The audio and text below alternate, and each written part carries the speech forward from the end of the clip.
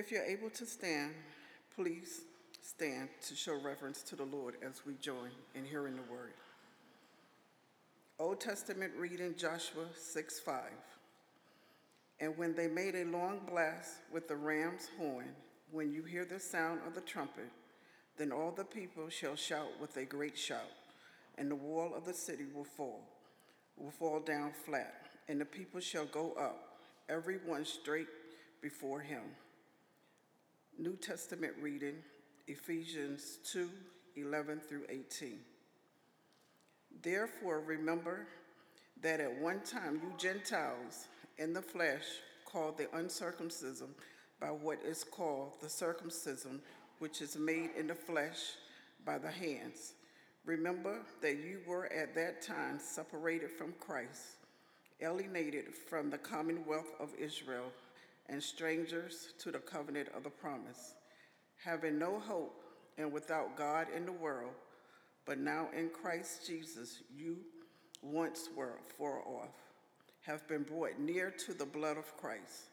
For he himself is our peace, who has made us both one and has broken down in his flesh the dividing wall of hostility, by abolishing the laws of commandments expressed in ordinance, that he might create in himself one new man in place of the two, so making peace, and might reconcile us both in God in one body through the cross, thereby killing the hostility. And he came and preached peace to you who were far off, and peace to those who were near. For through him we both have access in one spirit to the Father. This is the word of the Lord. Please be seated. Let's bow our heads in prayer. Our Father in heaven, we're grateful to you for your word. Thank you that you speak to us. Lord, we need your word, and we need you to speak to us, and we need your help to grasp your word. It is eternal. And we, Lord, live in these days and these times, and we're grateful that your eternal word and unchanging word strengthens us and helps us in times that are changing. So may you be glorified as your word is spoken and as it is heard. Lord, may the meditation of our hearts and, Lord, the acquiescence of our lips be acceptable in your sight. For you are our strength and you are our Redeemer. In Jesus' name, amen. Today is the last Sunday in this series, and I hope you've been taking a look at that devotional on the shoulders of giants. And this is the last Sunday in this short series during February and Black History Month. And as we're approaching this text, I want to talk about what the text says here in Ephesians 2 about the dividing wall of hostility. So that's the topic this morning of the sermon. But a number of years ago, about 40 years ago, I was visiting a church. I was a young Christian, had been a Christian maybe 2 weeks. If you've ever been in our Discover Grace class, I tell this story sometimes. But while I was at this church, they were having a revival, and during the welcome, the pastor got up and said, "We don't believe in a black man coming to a white man's church, but you're welcome to stay."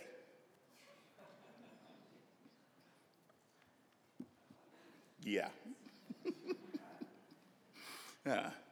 Yeah, and that was in Columbia, South Carolina in 1980. Yeah. But that pastor, with his words, he had erected a wall that was intended to keep people like me from entering. And as I said, that was 40 years ago, and I'm thankful that I can say that more and more of these types of walls are coming down. You see, wherever the gospel is understood, these walls continue to fall. And so the sermon today is about the dividing wall of hostility and how to apply the gospel to the walls that divide. Because there are some in America who are still feeling the dividing wall of hostility. Now, whether you agree with that or not, or whether you think it's real or not, that's what they perceive. They perceive, and it's perceived by many. And they believe, too, that the church, the pillar and ground of truth, ought to know how to address these walls. George Barna, in a recent research, shows that American Gen Zers, for them, that racial injustice is a shared top concern. Among teens, it's 32%, and young adults, 35%. And when looking at the data segmented by race, Black, Hispanic, and Asian Gen Zers all identify racial injustice as their top concern. And in response to this statement, my religious faith is important to how I understand injustice in society. 48% of Black Gen Zers, 42% of Hispanic Gen Zers, 35% of Asian Gen Zers, and 50% of white Gen Zers agree with it strongly. So that tells us a lot about where they believe their help comes from. You know, the Church of Jesus Christ, if it's living out its commission, it will know how the gospel is applied since the dividing wall of hostility has been removed. As in the story of Joshua and Jericho, where we see God is able to remove walls so that his children can, as the text says, shall go up everyone straight before him. See, since the dividing wall of hostility is abolished, applying this gospel truth requires us to remember what was, receive what is, and to reach for peace. Remember what was, receive what is, and to reach for peace. This is Ephesians chapter 2. Remember what was. Look at verses 11 and 12. Therefore, remember that at one time you Gentiles in the flesh, called the uncircumcision by what is called the circumcision, which is made in the flesh by hands. Remember that you were at that time separated from Christ, alienated from the commonwealth of Israel, and strangers to the covenants of promise, having no hope and without God in the world. So Paul's readers were to remember that they were separated. They were alienated. They were strangers. They were hopeless. They were, in Paul's words, atheists. That's that word there that says they were without God. They were atheos. They were without God. They were atheists. And so having this position, can you think of any position that is more pitiable? They were outsiders with no connection to the goodness of God, no promise of blessing, without the Messiah himself. They were to remember that they had no help, no hope in this life. This was their situation. And it's also a lot of folks in the world's condition today. Without hope, without help.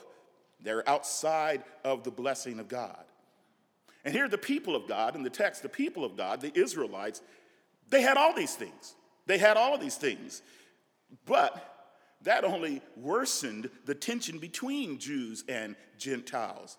Because the Jews saw that the promises that they had been given, that meant that the Gentiles were not their equals. They were not the same. And Paul would say this about the nature of the Jew-Gentile relationship and how they handled that law. He would say this in Romans chapter 2, verses 23 and 24, where he says, and he's talking to the Jews at this point. He's already addressed the Gentiles. Now he's talking to the Jews. You who boast in the law dishonor God by breaking the law. For it is written, The name of God is blasphemed among the Gentiles because of you. See, the Gentiles didn't have the covenants, or the covenant-keeping God, who had sent his son, the Christ, the Messiah, and the Jews weren't going to help them find out. See, this is the definition of what it means to be lost. When you read this is the definition of what it means to be lost, to be disconnected from reality. So they were truly outsiders, and that's what they were to remember. So how do you respond to being an outsider? Have you ever felt like, I don't belong here? I'm not welcomed here. Perhaps it was a group at school. Perhaps it's a club they won't let you into. And you look for a group, too, where you can fit in. Eugene Peterson, in his book, Living the Message, he has this little article called No Outsiders. He writes this, he says, most of us, most of the time, feel left out, misfits. We don't belong. Others seem to be so confident, so sure of themselves, insiders who know the ropes, old hands in a club from which we are excluded. One of the ways we have of responding to this is to form our own club or join one that will have us. Here is at least one place where we are in and the others out. The clubs range from informal to formal in gatherings that are variously political, social, cultural, and economic, but the one thing they have in common is the principle of exclusion. Identity or worth is achieved by excluding all but the chosen. The terrible price we pay for keeping all those other people out so that we can savor the sweetness of being insiders is a reduction of reality, a shrinkage of life. See, nowhere is the price more terrible than when it is paid in the cause of religion. But religion has a long history of doing just that, of reducing the huge mysteries of God to the respectability of club rules, of shrinking the vast human community to a membership. But with God, there are no outsiders.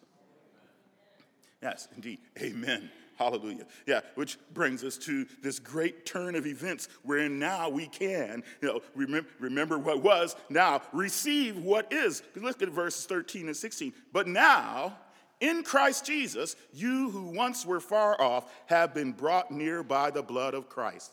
For he himself is our peace, who has made us both one and has broken down in his flesh the dividing wall of hostility by abolishing the law of commandments expressed in ordinances, that he might create in himself one new man in place of the two, so making peace, and might reconcile us both to God in one body through the cross, thereby killing the hostility.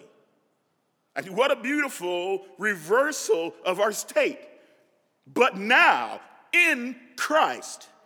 See, those words connect the dramatic emptiness of what they were to the glorious fullness of who they are now. But now, they are in Christ Jesus.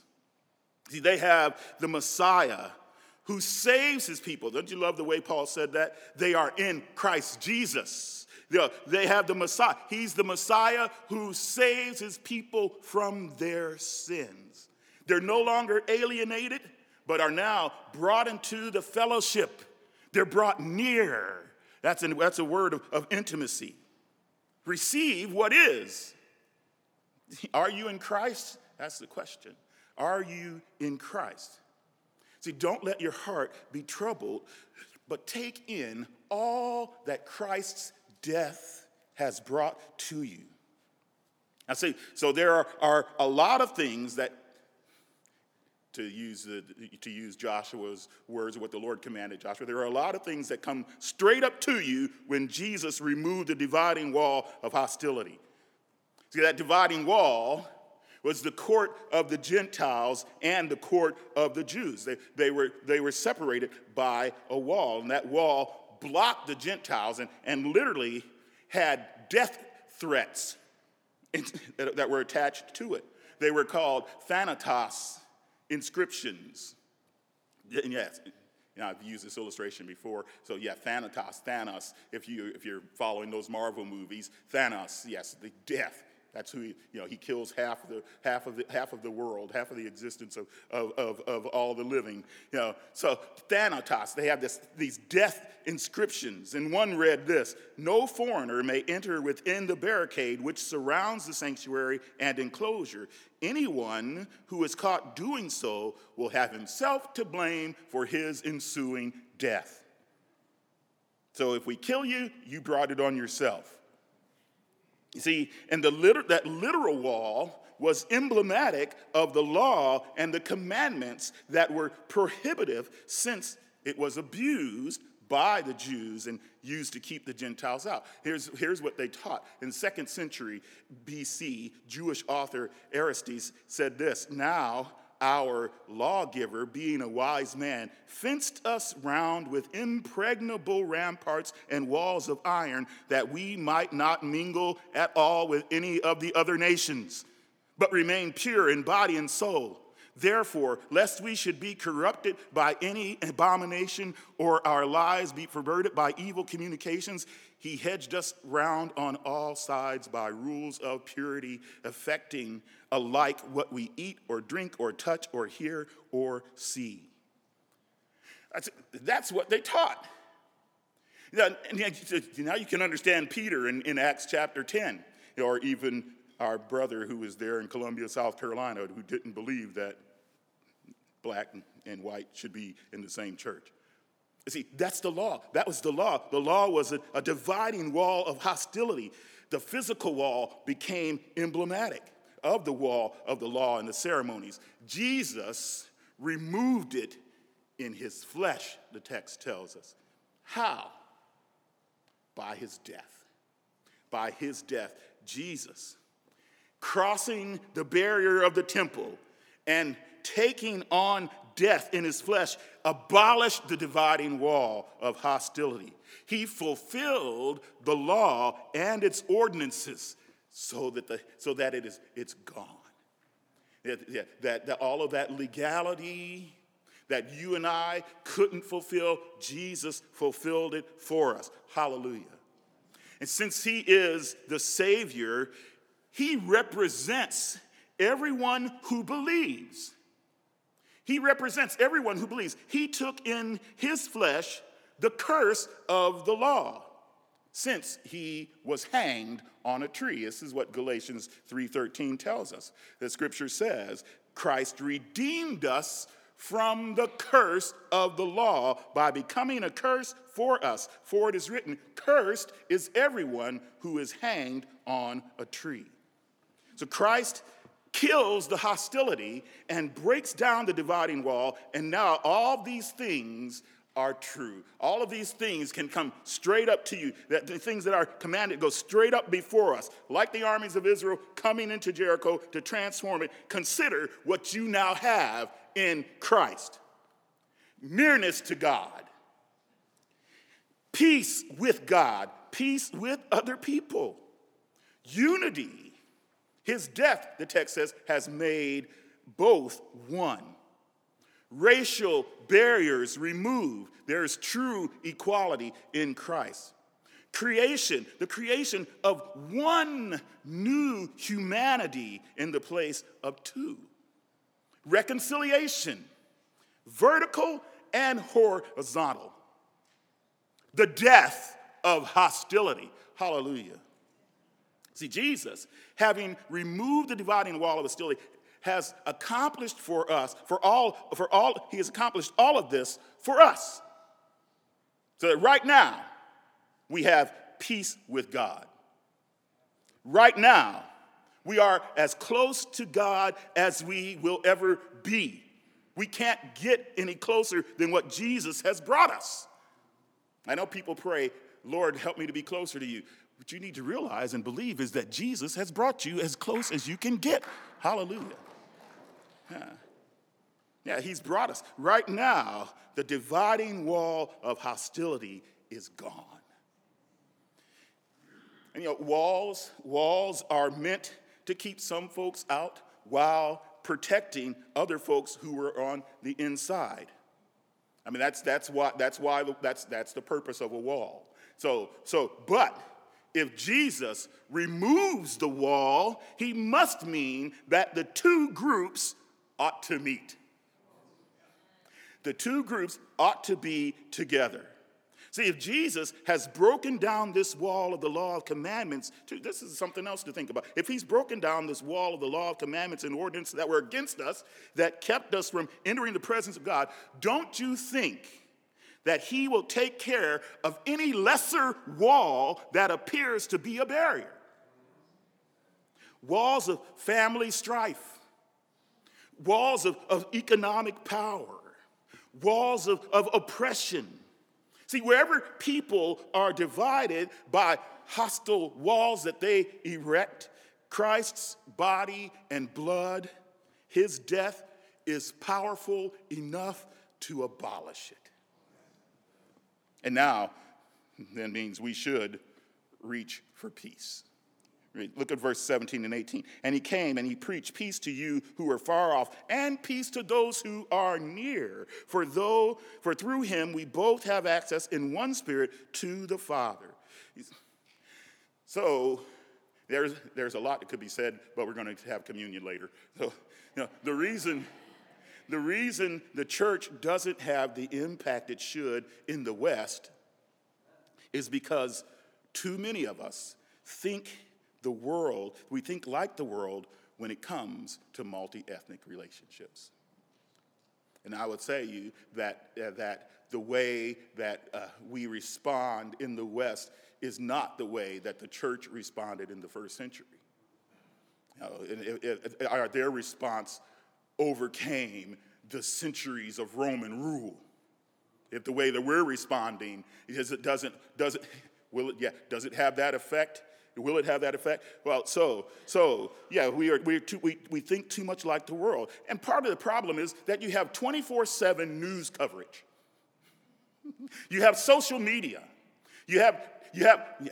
So the other part of what takes place with Gen Zers and millennials is that a lot of them get their news from TikTok. So too many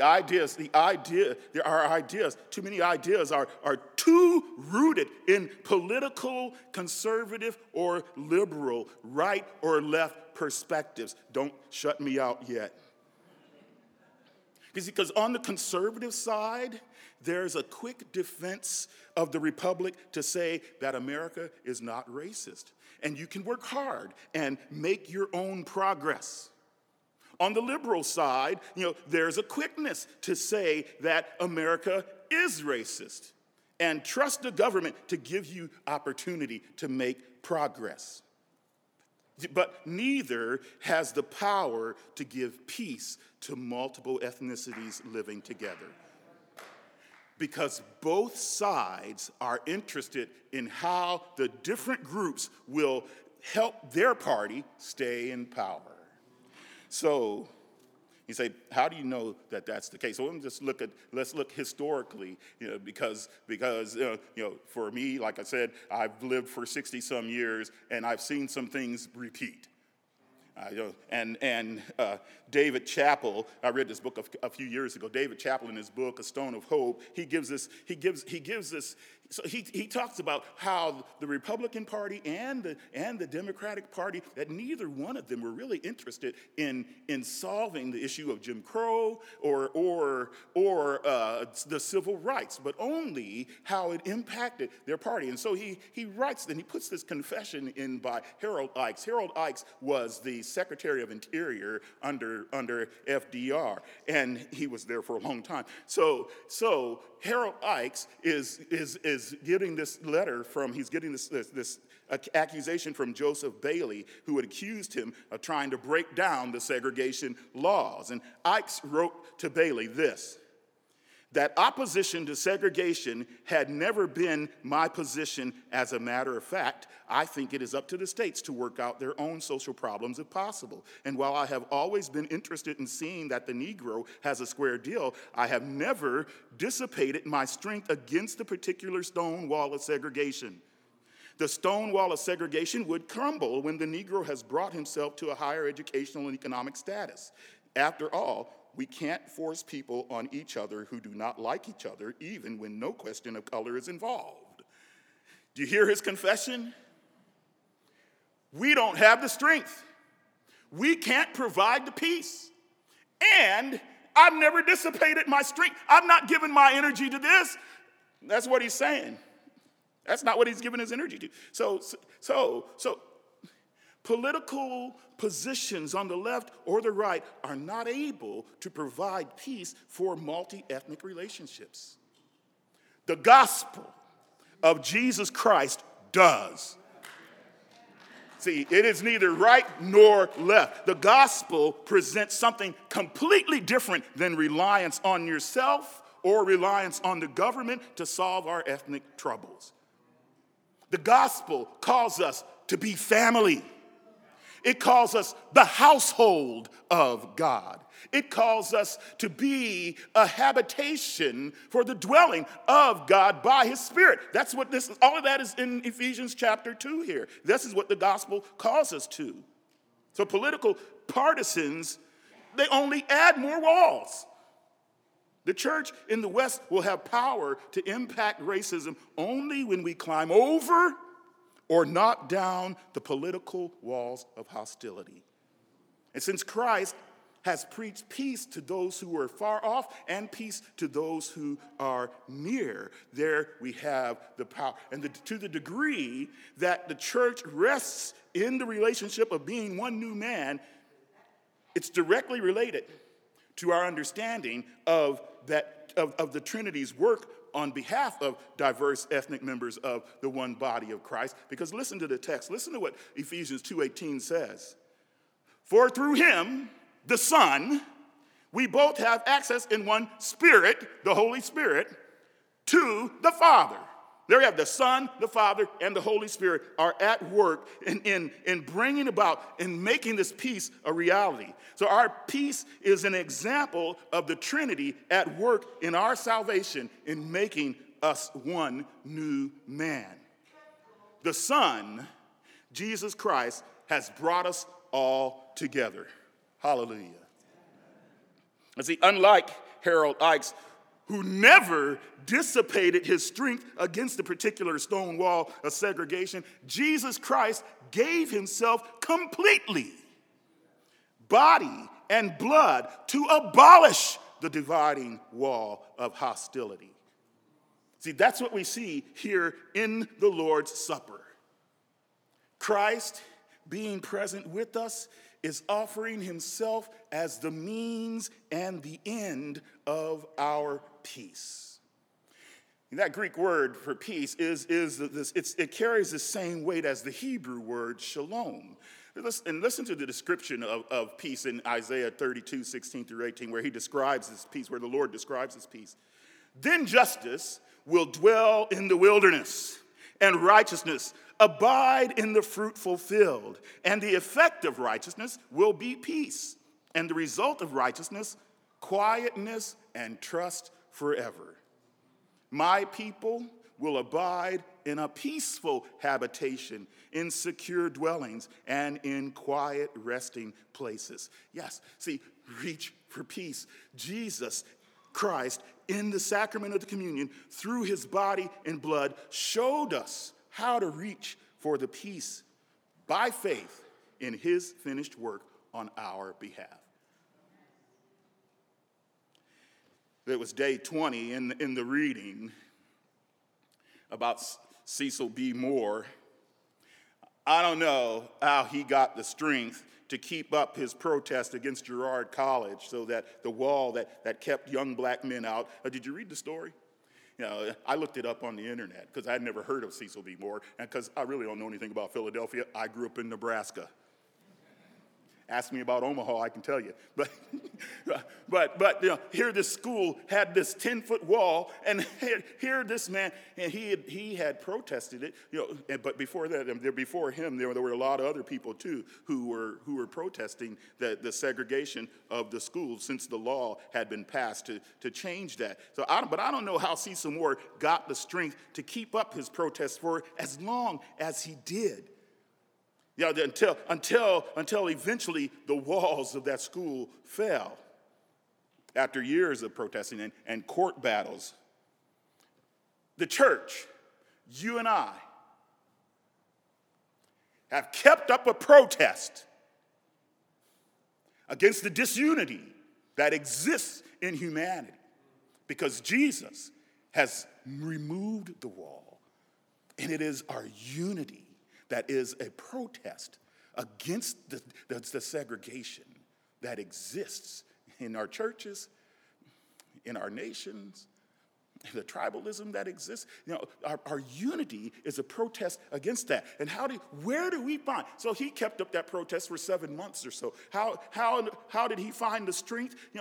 Well, anger can give you strength for a lot of things, but you can be angry for a long time. But the church of Jesus Christ, by peace, the church here is pursuing the result of peace, the result of righteousness, quietness, and trust forever. Our strength and the strength that Gen Zers are looking for to see that dividing wall of hostility, of racial injustice fall, is the strength that comes from the communion, from the body and blood of Jesus, who himself is our peace.